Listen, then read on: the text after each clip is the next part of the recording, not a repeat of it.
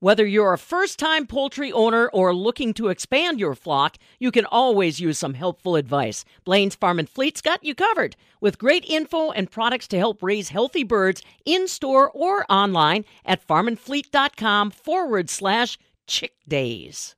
We're checking in with Farm First Dairy Cooperative, getting a look at what upper Midwestern dairy farmers are experiencing right now during market disruption and what those key issues are that they're bringing to the table. Director of Communications Julie Sweeney shares more. It's definitely been an ongoing issue over the last 2 years. You know, it was something that just kind of really came front and center over the last year or so. Our members are just trying to figure out how to keep their operations going. I mean, this is the type of thing where certain parts aren't able to come and keep equipment moving in the fields and rolling on the roads.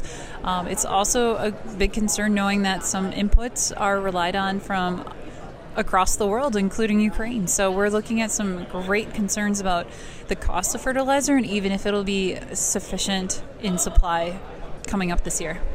Fertilizer was already a topic of conversation in terms of higher input costs this spring. Now with the Russia-Ukraine situation going on, it's an even bigger issue. So what are you guys doing to help your members navigate through this? Are you working on policy or work with our policymakers?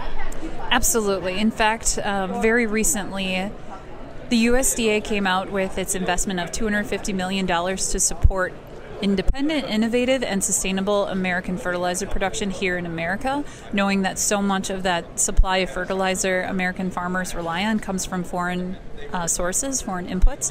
So this investment is really to create that independency as well as a sustainable source, being that it's not coming from overseas or being trucked miles away, but really a way to develop that independency as well as something that we so heavily rely on. What are your conversations looking like in terms of feed? Well, when we're talking about feed costs, we're also talking about the Dairy Marching Coverage Program, making sure that farmers have gotten in and updated their selections for this year. It makes it very easy to want to participate at that $9.50 level, just knowing the uncertainty that's out there. It's a great and incredibly affordable risk coverage program. So that's something that we highly encourage all dairy farmers to do. Overall, there tends to be optimism because of the higher milk price, which is definitely a big relief to finally see that.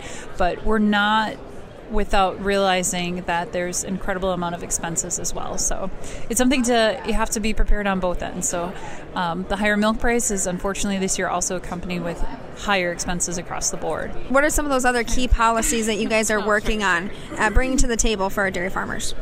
Well, Farm First is busy acting on all of the key priorities that our members have identified at our annual meeting, which just took place in the middle of February.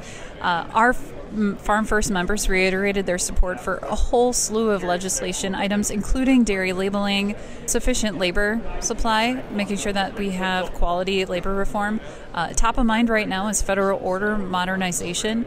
I know that's been a topic of conversation for a long time. There's a ton of discussions taking place right now on really how to modify that and move forward in a very long-term successful fashion. We also are focused on addressing supply chain issues. So right now with all of the backlog that's taking place, whether it's a shortage of truck drivers or insufficient truck options, but even just getting loads unloaded from the ports, just being able to address where those bottlenecks are and providing the right support.